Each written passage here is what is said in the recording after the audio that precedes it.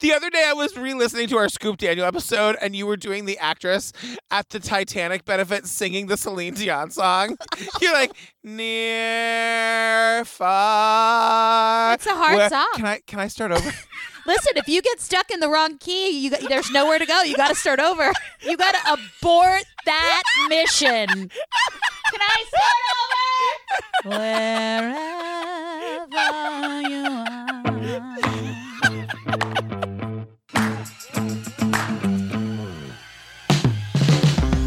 Hey, Ellen Marsh. Hi, Patricia. Girl, how are you feeling today? Not well. I'm not great today. I'm not great today. I'm not great today. I've been better. Just getting over the E. coli. Yeah. Because like the rest of my life, I like to go big or go home. And Ellen had E. coli, you guys. She had E. coli. so, I mean, if I'm not getting a cold, I'm not getting a bullshit sinus infection. I'm going to get E. coli if I get sick. So you guys can all sit there with your little food poisoning. No, I'm going to get a waterborne illness. I love it when people claim to have food poisoning when really they're just hungover. Oh, yeah. We all know, Karen. We all know that you're not late for the meeting because of your food poisoning, girl. And by Karen, I mean Patrick. You guys, welcome to Obsessed with Disappeared, the podcast where Ellen comes dressed as her headboard. I'm not kidding, you guys. They're wearing the same color today. Wait, this is a different shirt. This is a different shirt. I swear. And she and I tell the stories of missing people by recapping the episode of ID's Disappeared that covered their case. Hi, girl. Hi, how are you? I've already had enough, and we haven't even begun. I have already had enough. I feel like those were the first words we ever spoke to each other. Hi, how are you? I've already had enough, and we have yet to even begin. And here we are 20 years later. Best of luck to all involved. You guys, come find us on the Facebook. You can join our Facebook discussion group. It's called Obsessed with Disappeared Podcast Discussion Group. We're in there all the time. We're sharing memes. We're getting drunk. Sometimes, I said this once and it's true, sometimes Ellen and I just go live in the Facebook group without the other one's knowledge to just talk about the other one. You never know what's going to happen in there. It is really fun. We've got quite a little group going. I know, we're almost at 10,000. Girl, tell them about the Instagram and what we do there. Our podcast Instagram has about as many followers as my own personal Instagram. Don't worry about it. I'm in therapy. I will be fine. Our handle is The Disappeared Pod. You can also find me at Ellen Marsh. We go live every Friday night at 6 o'clock. We talk about the episode that dropped on the previous Wednesday. We also catch up with our life, what's going on in the current Crew Crime world. Keep it in, Henry. All right, you guys, Disappeared, Season 2, Episode 5, Lost Trust, the story of the disappearance of Liz and John Calvert. Also, trust is a double entendre. We'll find out why later. Ellen, can I get one of those buttery pastries you get in Paris? What are those called? You can also get an angry one. Yeah. What is that called? Wah wah! Is that stupid? A much-loved couple, Liz and John Calvert, owners of a yachting resort, living the good life. They enjoyed being with family and friends and doing things that brought a richness to life. But their business is in trouble. She was starting to suspect that there might be some embezzlement going on. They confront their former bookkeeper. The former accountant, told Liz, I got it figured out. It's like a computer glitch. No worries. The next day, when the couple's nowhere to be found, police question the accountant. Well, he told us a lot that were later found to be lies. Where are the Calverts? And what does this crime scene have to do with them? There was 360 degrees of blood in that bathroom. All right, you guys, Monday, March 3rd, 2008. So again, this is that classic Disappeared thing where they give us too much information up front and then they go and they fill it in. So we learn that this is like the night before John and Liz go missing. We learn that they have a 6 o'clock meeting with their accountant. And we learn that the meeting is about the finances of their yachting resort called Harbor Town. You guys, this couple owns a yachting resort, which is literally just a fancy boat parking lot. Wait, I'm laughing because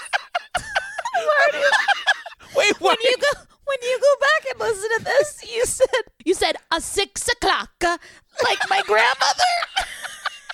Yes. Henry, did I really say that? They have a 6 o'clock meeting with their accountant. You learned that they have a 6 o'clock meeting. But wait, my joke about their yachting resort being a fancy boat parking lot, I thought that was gonna kill. It did kill. Do it again. The meeting is about the finances of their yachting resort called Harbor Town, to which I said, it's like a yachting resort, but it's just a boat parking lot. That's all. That's really my only joke for this whole episode. And it's fine. I didn't watch it. The meeting is about the troubled finances of their yachting resort, called Harbor Town, located in picturesque Hilton Head Island, South Carolina. We have all of the water-related sports here, kayaking, parasailing, tours and cruises, fishing. So wait, you guys, that lady that you just heard in that clip, that's Nancy. She's the harbor master, and she's amazing. She's a great friend to John and Liz in this episode. And girl, I'm wondering, does she qualify as a down bitch? Because Nancy is, I love her. She isn't. She's like an undercover down bitch because she's Southern and quiet. Like, she would refer to everyone as like... I really need a t-shirt that says undercover down bitch. She's an undercover down bitch. Also, it does need to be said for anyone that didn't watch the episode that just for the visual, Nancy is wearing what can only be described as cargo pants in a shirt form.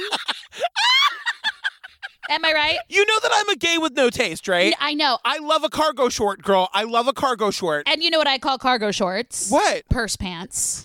She explains to us what they do at Harbor Town. She calls them something called water-related sports. Boo.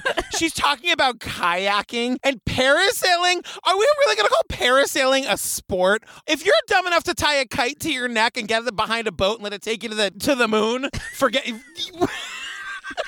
You're taking some crazy pills, my friend. I'm kidding. We love all our parasailing listeners. You know there's a parasailer out there, Patrick. When the Calverts acquired Harbor Town Yacht Basin in 2005, John, an engineer and boating enthusiast, cultivated a laid-back and friendly atmosphere. Look, John, the husband, really wanted this thing. This guy is an engineer and a, quote, boat enthusiast, to which I went, whoa. Yeah. Moving on. His whole mission was to like buy this place and make this boat parking lot the funnest place.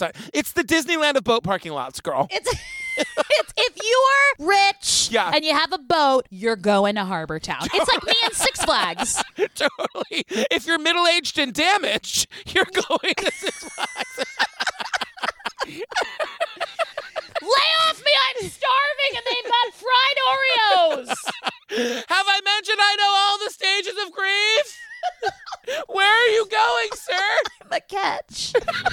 Liz helps John at Harbor Town half the week. She also practices corporate law in nearby Savannah, Georgia. So Liz, is only there part of the week, and the other part of the week, she's a big, high-powered lawyer in Savannah, to which I said, in other words, Liz makes the money. And while we're talking about how, Liz makes money, Christopher, the narrator, goes, they'll keep their houses in Atlanta and Savannah, but live on their yacht docked at the marina. Girl, you think these people have money? Yeah. And Savannah and Atlanta, I looked it up, are only 248 miles away. That's a 3-hour drive. Could you imagine being like, I couldn't possibly drive to my other house 3 hours away.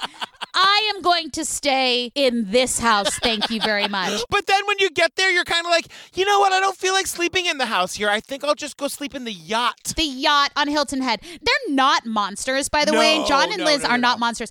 They're very laid-back people. In fact, her brother, David White, says... John was in love with the Harbor Town Yacht Basin and just loved the people and, trying to come up with ideas to make their experiences more fun. Liz was, behind him and kind of the practical side. Liz and John don't have kids, so they lead what we call a stress-free life. The Calverts are breezy and rested people. They look rested. In every picture, they look like they got a solid 8 hours the night before. Yeah, and you know what? Live your life. They run a yacht club. And... It's a boat parking lot, Ellen. It's a boat parking lot. God damn it. Liz plans to leave her law practice and work full-time managing Harbor Town with John by spring of 2008. Until Liz's involvement, Harbor Town's bookkeeping had always been handled by an outside company, a local management firm called the Club Group. The Club Group's financial and accounting practice is run by 54-year-old Dennis Gerwing. The guy who runs the company, the Club Group, who had been doing the books, his name is Dennis Gerwig, and we see like a corporate headshot of him, to which I said, girl, we really need to talk about how men do not do hair and makeup for their corporate headshots, and they really should start considering it. Just some sensible powder, you red-nosed, capillary-filled, boozy, old, disgusting man. His headshot really doesn't get better as they do the slow zoom in of it. Just so I could see really that rogue eyebrow hair? No, thank you. And it is, I was like, a little pancake makeup goes a long way, girl. We find out that Dennis Gerwing has been running the finances for Harbor Town before the Calverts had purchased it. Yeah. And he's been doing that for about 20 years. And it's at this time that we learn that Liz was never super comfortable with him.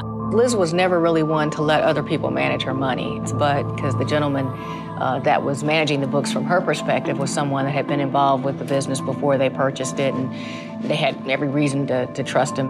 But as Liz eases into her new role, she can't help but notice what seem like careless accounting errors. Liz is the one who's like going over the accounting and being like, there's a lot of like obvious errors here. Like, this doesn't make any sense. I don't like this guy. I get a creepy vibe. And like, that's how they decided that they were going to let the accounting firm go and that Liz was going to take over. Listen, I get that. You got to be in charge of your own money. I've known you for 20 years and I still think you're skimming off the top of my paycheck. I don't trust you for shit. I'll tell you what, my husband runs all the finances of our business. I have no idea money going in and out, none whatsoever. I know. Could you imagine just like he's like squirreling it away and then one day he just walks to Mexico? We're like, where's Steve? Him and Scoop Daniels are like just sitting there with like frosty mugs. They're like, ha ha ha ha. So Liz asks Dennis for a meeting because she's going over the books and she's like, nothing makes sense here. And she's got a lot of questions. Liz has a quick meeting with Dennis Gerwing. He says there's a reasonable explanation for the accounting errors. The former accountant, told Liz, I got it figured out. It's like a computer glitch. Computer glitch. That was Computer my favorite. glitch. I know. Sure, Jan. Computer glitch. It's a computer glitch. So we never actually see this meeting between John and Liz and the crooked finance guy. We just know that it happens, and then suddenly it's Tuesday morning. And Nancy gets to work at 7 a.m. My kind of woman gets to the office bright and early, girl. And Christopher says, the next morning of March 4th, Harbor Town is awash in sun and crisp spring air. Don't try and pull that shit with me, Christopher. I hear that ominous music. I hear that music in a minor key.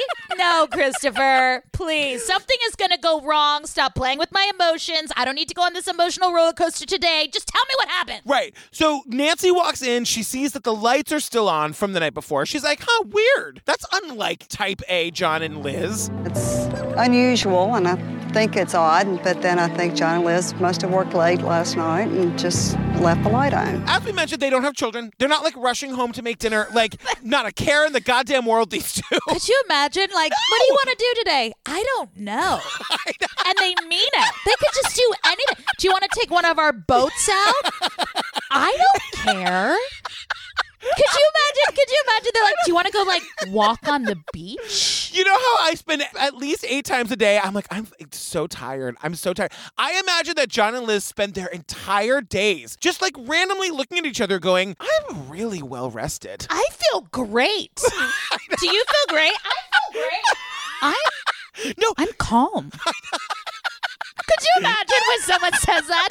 How are you? Calm. I'm so rested, I'm exhausted again. I've come full circle.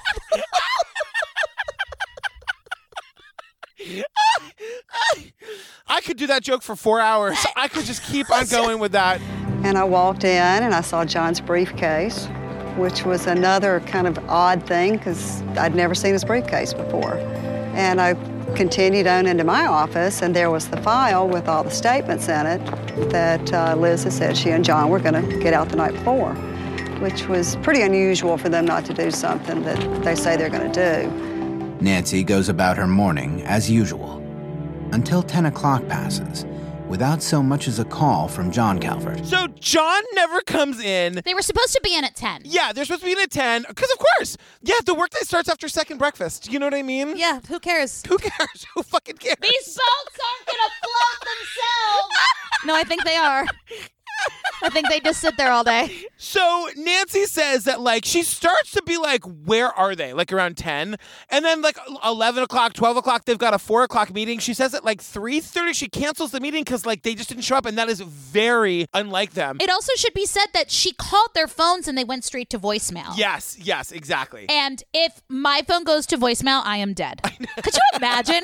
If someone looked at my search history on my phone, I would have to scoop Daniels out of town. My search history on my phone is always like sushi near me, Ryan Reynolds shirtless, gluten-free pancakes, Tom Cruise underwear. Like that's Mine is like, my stomach hurts. Do I have cancer? What kind of cancer do I have? It's all panic related. My left toe hurts. How many days do I have to live? And then mine's like famous Ryan's naked. Famous Ryan's naked. Is it safe to drink balsamic vinaigrette? Justin Timberlake butt. How do I get tomato sauce out of my white linen shirt? Is John Travolta gay? Is John Travolta gay? Oh, we're never going to get through this episode. Okay. We're never. Nancy starts trying to track them down. I knew that I had to do something. I had to figure something out.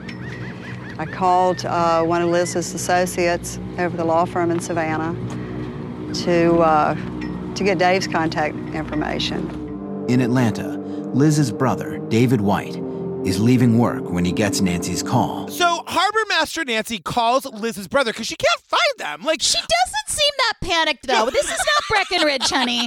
She's like, I guess I'm going to cancel their 4 o'clock. But imagine if Harbor Master Nancy didn't exist, nobody would be looking for them. I know. And she is sounding the alarm girl. She is calling all over God's green earth, telling people that they're missing. Who did she call first? First, she calls Liz's law office in Savannah. Right. She's got everyone on speed dial. Because she's a down bitch. That's what down bitches do. She's got it in all the pockets of her cargo shirt. She's got all the numbers. I love that we invented the cargo shirt. I'm obsessed with it. Then she calls Dennis the bookie guy, right? Yeah, let's call him Shrek. He's disgusting.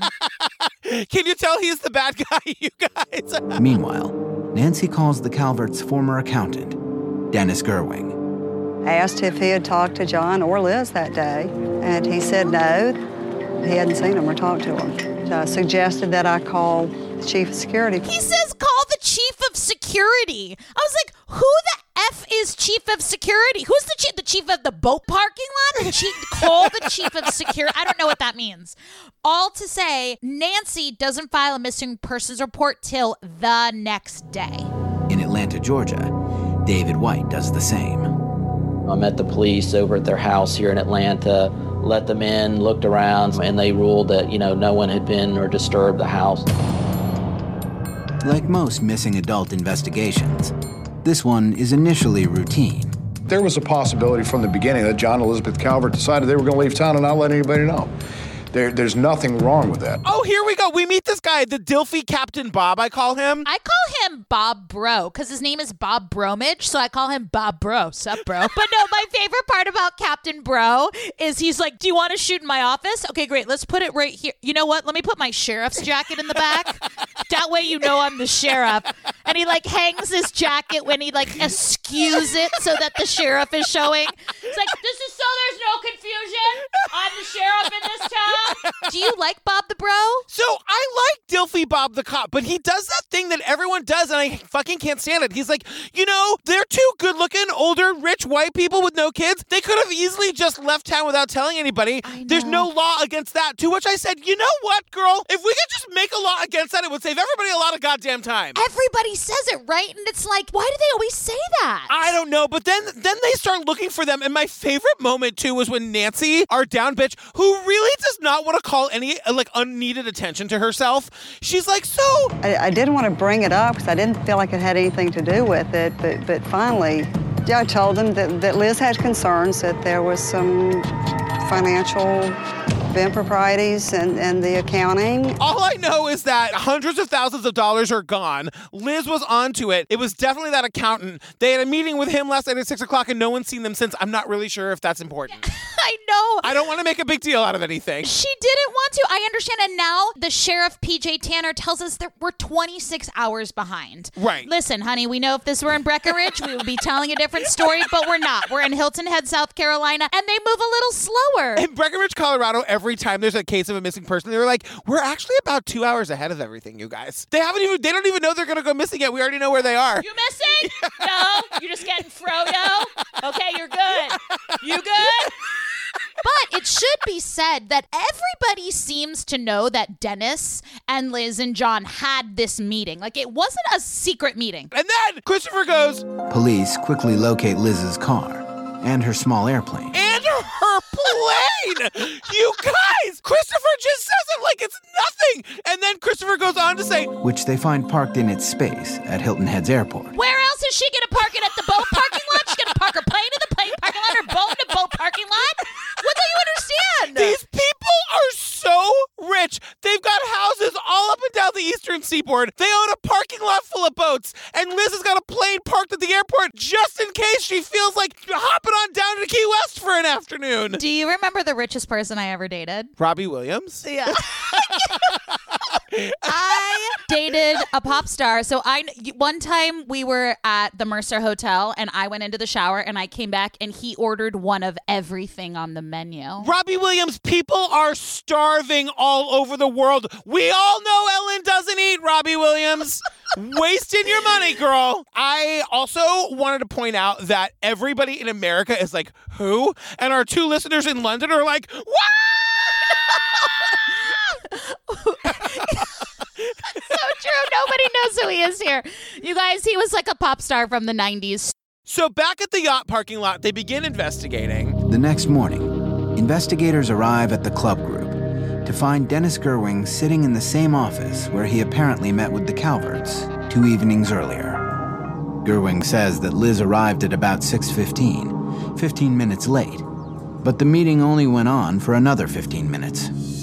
Dennis Gerwing said that Liz just said, John, come on, we gotta go, and they left. They never got to the point of discussing the issues at hand. Dennis says she didn't, express why they had to leave, and commented that saw them getting in the same car. This story is such bullshit. Dennis is saying to the detectives, Liz came in 15 minutes late to the meeting that she requested, by the way, and then insisted that she and John leave immediately with no explanation. Right, because they didn't talk about finances. No. Dennis is like, no, we didn't even talk. No, bitch, that's what the meeting was for. Yeah. And everyone later on in the documentary are like, Liz was no pushover. Like, no. I mean, she's a corporate lawyer. She's a high-powered woman. She was going to sit. She had her checks. She had her balances. She was like, show me where this money is. Yeah. Like, there is no way they did not talk about finances in the meeting to talk about finances. 15 minutes late, my eye, as my mother would say. And then Dennis also attests that he said they got into the same car. They both got into John's Mercedes, and they left Liz's Mini Cooper in the parking lot. Because remember, Liz was coming from Savannah. Yeah. John was coming from the boat basin. Right. His story doesn't make any goddamn sense. After leaving work, Gerwing says he took the long way home, stopping at a gas station on the way. So Dennis's story is that he drove home the long way. Okay. You know what I really feel like doing at the end of a long day of work? Making it take extra long time to get home. Yeah, I want my day to be longer. I want to be away from my home for a longer amount of time. How about that? But then the detectives say to us, like, while we're taking his story and he's telling us about his night, they notice that he's got like a big gash on his hand. There was a few-inch laceration in the web of his right hand. Webbing? Yeah. That is the grossest. I love that he's like, let me think about the fucking filthiest way I can say this. Hang on. What's like the skeeviest way? The webbing. The webbing. Keep it. Keep webbing.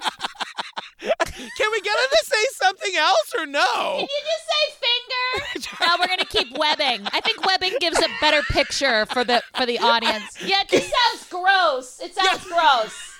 Read the copy, Christopher. Read the copy. But Dennis's story is that he got that gash on his hand when he opened a bottle of wine at home and it broke. Also, can our reenactment actors just make a really a unanimous decision to never mime opening a bottle of wine? Can we just all collectively agree to that? Did they teach you that in your reenactment actor class in acting grad school? Or where did you get so brilliant about acting? I'm only in the first semester. We've Yeah. only reached fake falling.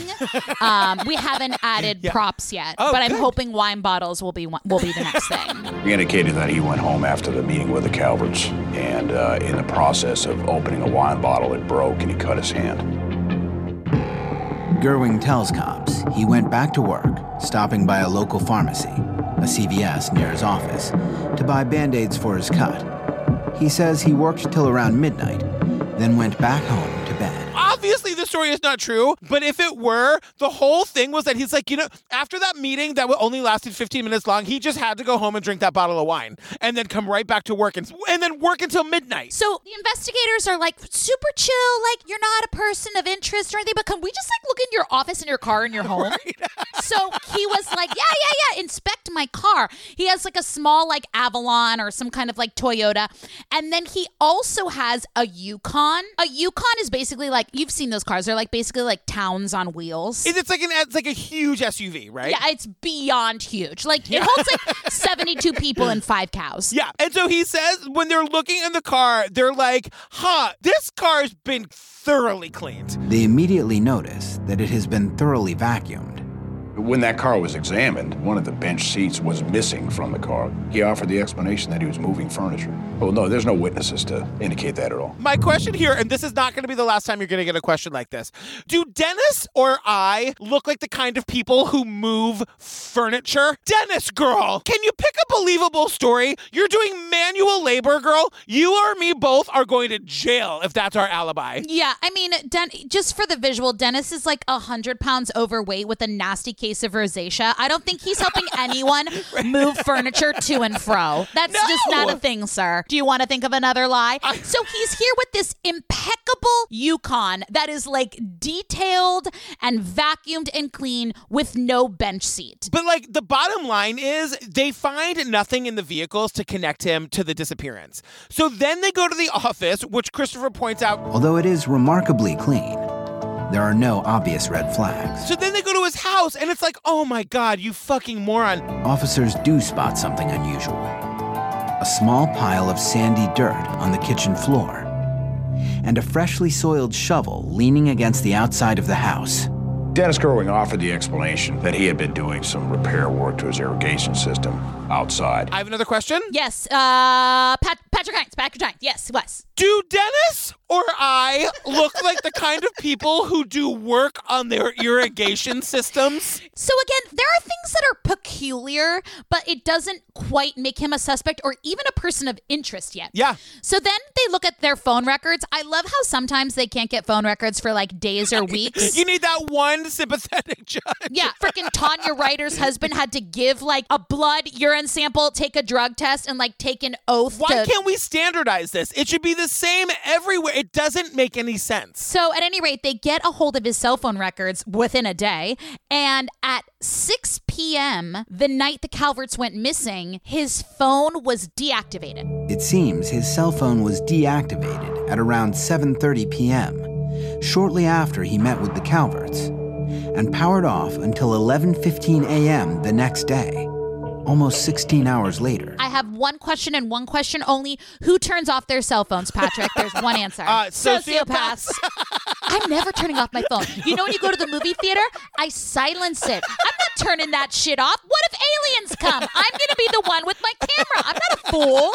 But the cops were Dennis is no fool. He knows that we could have GPS tracked his phone, so he deactivated his phone. But here's my question. Why don't you just leave your phone at home? Rather than doing the super obvious thing where they're going to know you turned your phone off, right? Just say you were home all night. Why am I the only one who's good at this? Why do you know so much? So they change Shrek's status to a person of interest, but they don't tell him that yet. Investigators contacted him via phone and asked him to come back in for another interview the following day and to take a polygraph. Gerwing asks if he's now being considered a suspect, but because police have no evidence linking him to any crime, they tell him no. He was asked to come back for another interview just to get a few things straightened out in his statement. Gerwing reluctantly agrees to cooperate, but that phone call would prove to be the last direct contact between him and the sheriff's office. And then the cops tell us, like, we didn't get to do it. Like, he lawyered up, he got a lawyer, and the next morning the lawyer calls and says, like, my client's not coming. They're like, yeah, dude, remember Dennis who said he was coming to be super helpful with this case? No. No, none of that. I'm calling to let you know my client almost definitely did this and will not be coming in for an interview about it. But here's the thing. This is what we keep coming back to.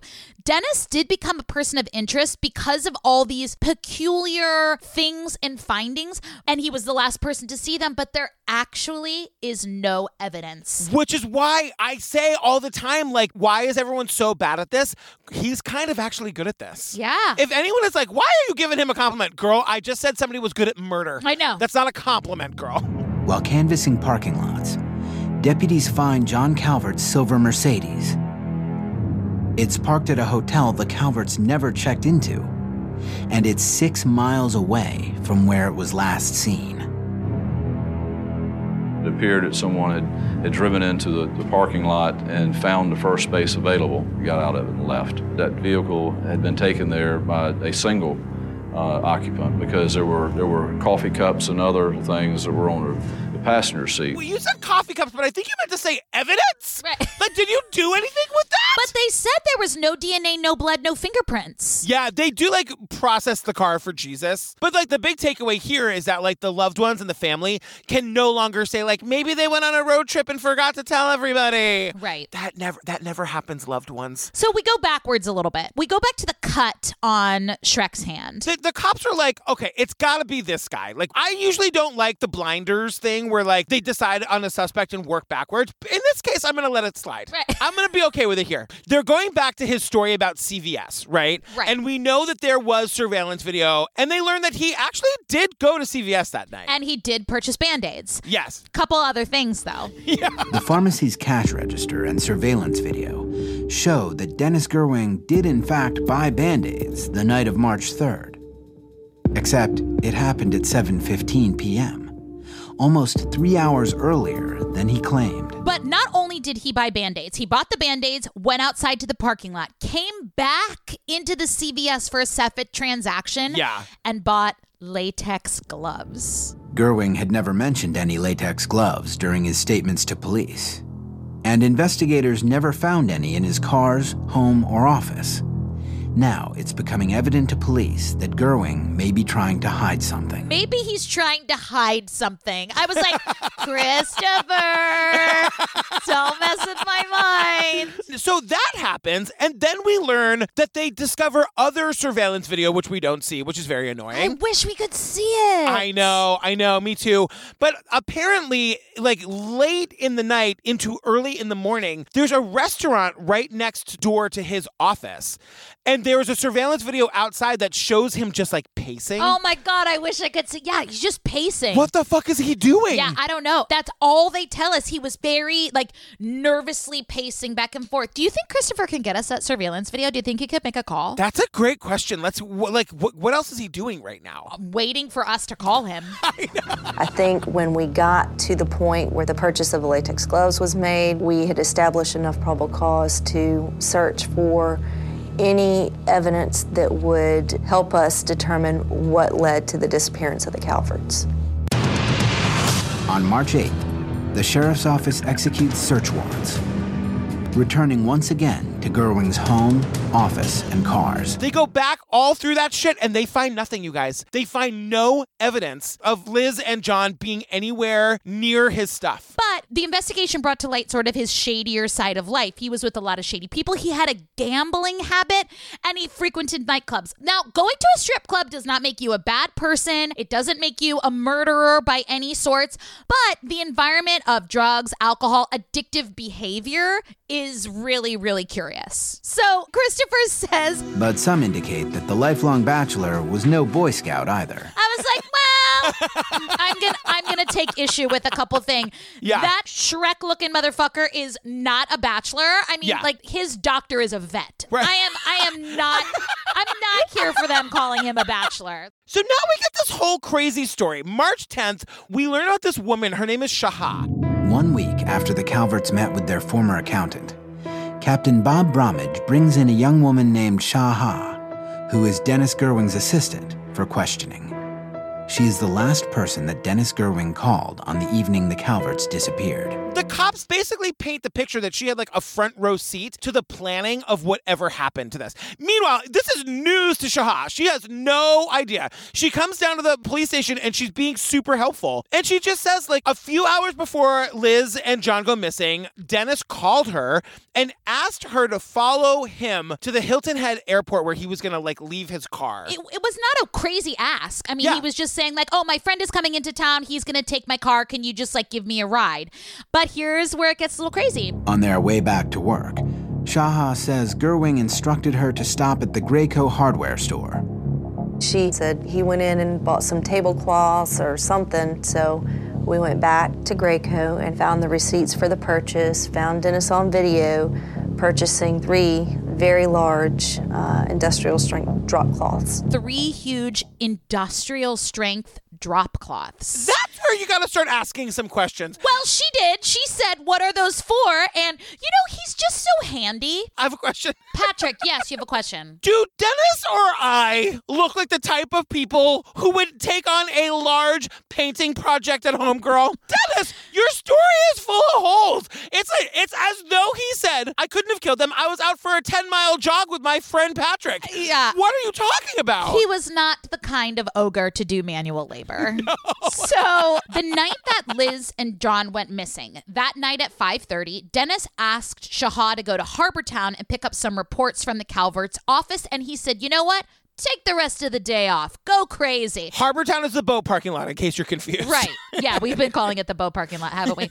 So she left, and she actually saw John going into the building as she was leaving.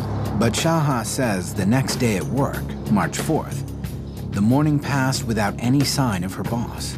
She says Gerwing finally showed up at around 1 in the afternoon, making no mention about why he was late. But he did ask her for one more favor. The next morning after the Calverts went missing, he said, could you do me a favor and take me to go pick up my car where it's being repaired? Now, this is the big Yukon that can carry the cattle and all of your dead bodies. And so, like, she does it. She doesn't think anything of it. And the cops are saying to us, here's the thing about the drop cloths. Like, they were huge. They were industrial grade. If you were to wrap up bodies in them, there's no way that you would wind up with hair, fiber, or blood in your car. Like, they're that thick. March 10th, they have enough evidence that they're ready to name him not a suspect, but a person of interest. And they decide that they're going to make that announcement on March 11th, which just so happens to be the same day that their friends and family are planning a candlelight vigil in honor of Liz and John disappearing. Yeah, it's 8 days after they vanished. In the hours before the Calvert's prayer vigil, Hilton Head Emergency Dispatch gets a 911 call from Dennis Gerwing's attorney. He's been trying to get in touch with his client since the day before, and Gerwing isn't answering. Dennis's lawyer had been trying to get in touch with him for 2 fucking days and had not gotten a call back. So the lawyer calls 911 and is like, girl, you got to go figure out what's going on. Dennis was living in a townhome that he managed because the cops were like, yeah, we turned his place over pretty good when we went in there looking for evidence. I just have this image of like cops going into his living room and just like pulling out the silverware drawer and just throwing that shit everywhere. I thought the same thing. I was like, Yeah. What did you all do in there? Is everyone okay? So the cops go to the townhome where he's staying. They go into the house and they go into the upstairs bathroom and they walk into like a fucking horror movie. Gerwing had locked himself in the bathroom of the master suite. It was pretty violent. There was a lot of blood on the walls, on the floors, sinks and bathtub. There was 360 degrees of blood in that bathroom. In the tub, Dennis Gerwing's naked body lies lifeless, riddled with knife wounds. And a suicide note. I don't know. They say not only is there a suicide note, but on one of the bed sheets in the bedroom, he had also scrawled something. But they don't really go into the note, right? They say that the only thing that they can really gather from it is they say that everything that happened at his office, but then they go and they comb the office and there is not a stitch of blood or hair or DNA or anything. So I found a portion of it online and just in a newspaper account of it. What they're saying is that he doesn't mention them. He doesn't, in the suicide note, he doesn't mention John and Liz. He's talking about his illegal shit that he was doing with money. And so I think maybe that's what he was referring to when he said it all happened at the office. Right. He was saying that everything I did on my own. No one else was involved. It all happened at the office. I always knew the day might come when I'd be found out. Oh, the letter said that? Yes. Oh my gosh. I didn't know that. Yeah, I found just an excerpt of it in one of the local papers because I care about the podcast and making sure the listeners have all the most up-to-date information. You do research? This is new information for me. But I am skeptical. I mean, basically the way this ends is that no one ever finds John and Liz. To this day, we don't know where they are. One of the local reporters is saying there are people out there who do not believe that Dennis committed suicide. When we're talking about Dennis Gerwing, there are folks who believe he did not take his own life. Then there are people who have their own theories about the Calverts. Maybe the witness protection program, that they're out just enjoying life somewhere else and they're getting away. Then there are folks who think Dennis Gerwing killed them. And it does have to be said that Shrek had embezzled about $2.1 million over the years with different clients. Yeah. And they think that he stole an estimated $200,000 from the Calverts. And Liz knew. Liz was about to out him. But I don't understand. They're saying he died by suicide with all those stab wounds. And I don't understand that. I don't understand how you can stab yourself over and over and over again and create that kind of scene. That doesn't make any sense. And maybe it's just because I would never do that. Right. But I don't understand how you can inflict that kind of pain on yourself. Yeah, I don't know. It was a pretty gruesome retelling, and they went in. No, I don't know. I agree with you. I don't. All to say that the case is technically still open, but just for monetary issues and the company, they did pronounce Liz and John Calvert legally deceased on October 22nd in 2009, and that's just a legal technicality. And I think those stories of people saying that, they went into the witness protection program, I mean, sometimes that's how you can sleep at night, just making it what it's not. I think everybody knows, but where are they? Wait, so you didn't find anything in your Googling? No, I actually called my friend who lives in Hilton Head. Of course you did. No, I just wanted to know if she knew the story. She's like, oh, of course, everybody knows that story. And she goes, you know what happened was. I'm like, no. I know what happened. I watched the show, but I just wanted to know if it was a well-known thing, and it sure is. Yeah. 10 years later, they are talked about, and they update in the paper about every 5 years, and they just kind of update as, I don't know, maybe it's a form of respect, but they update to say that there's no updates, and they have not been found. Say something funny. I don't know. You say something funny. Did you know baby elephants are born at 200 pounds? Which makes them the biggest babies on Earth next to your bitch ass.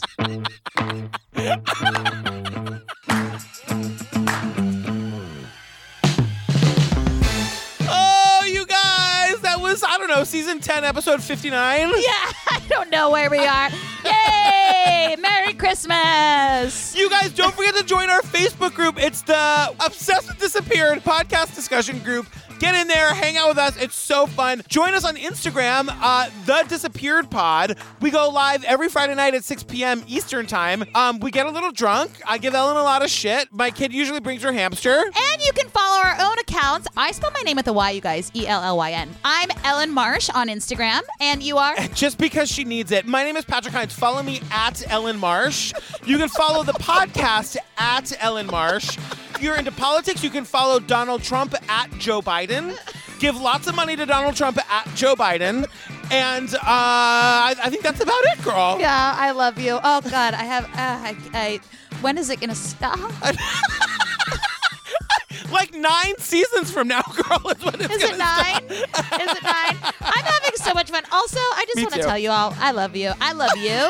Love you. But I love everyone, too. They're all so fun and nice. Wait, except for that one lady that... You're going to edit this. No, I'm going to leave it in. I answer all our DMs. It's true. I love hearing from people, and people are always like, I can't believe you answered back. I was like, of course I'm answering back. They're like, we've been DMing True Crime Obsessed for years. We never hear from anybody. I know. I love it. I love hearing from anyone. And then this woman without a face, her name was Jenny, said, all she said was, your podcast is terrible. I'll give you $5 if you tell me how she spelled your. Oh, no. YOU''RE. Incorrect. How'd she spell it? Wait. No, she spelled it that way. Your. Girl, do you know how to spell I do. But she wrote, you are a terrible podcast. Hey, you guys, go counteract Jenny's DM to us with a 5-star review on iTunes, please. Oh, yeah, review us on iTunes. And I just wrote, thank you, Jenny. So is yours. All right, I love you. I love you too. Bye. Do you remember yesterday when I called you and we were FaceTiming and your plumber was there and I asked you quietly if he was hot and you said yes and then I kept trying to embarrass you? Yes, you did. You did. My married hot plumber. He's hot and he's married. And probably listening to this podcast. I mean, in New York, everyone has hazard lights on because everyone's like pulling over in the middle of the highway to just like, you know. I love it when people do that. Like it's literally just 2 lanes and you own the goddamn street. You're causing a backup of 72 cars. But please, by all means, Stephanie, park your goddamn Volkswagen Jetta in the middle of the street while you run in and go get your freaking bunny food, you twat. I hate everyone. Oh, God, that really was so funny. I don't know why that made me laugh so much. We're only 5 minutes in. We're not even 5 minutes in. We're in the intro. Can I put my arm like that? Can I sit? I'm going to sit. I'm going to put my hand like this under my chin. If your car goes veering off the highway at 400 miles an hour, Ellen's not stopping to help. She doesn't do that, you guys. Do stop to help. I just say you are a specific type of irritating right now. That is not true. Ellen does not care about you when she's on the road. She only cares about herself. It just made me think of that episode of The Golden Girls where we learn that Dorothy has a gambling problem. It was one episode. We never heard about it before or after. It vaguely... I vaguely remember that episode, Miami. You got style. How many people I know. actually want to go missing? Take away Scoop, piece of shit, Daniels. I'm telling you right now, Michelle McMullen is at the gym listening to our podcast. She's a huge fan, and her hand just like slowly went into the air on the Stairmaster. That's it. But like everybody. Hey, girl. Hey, Michelle.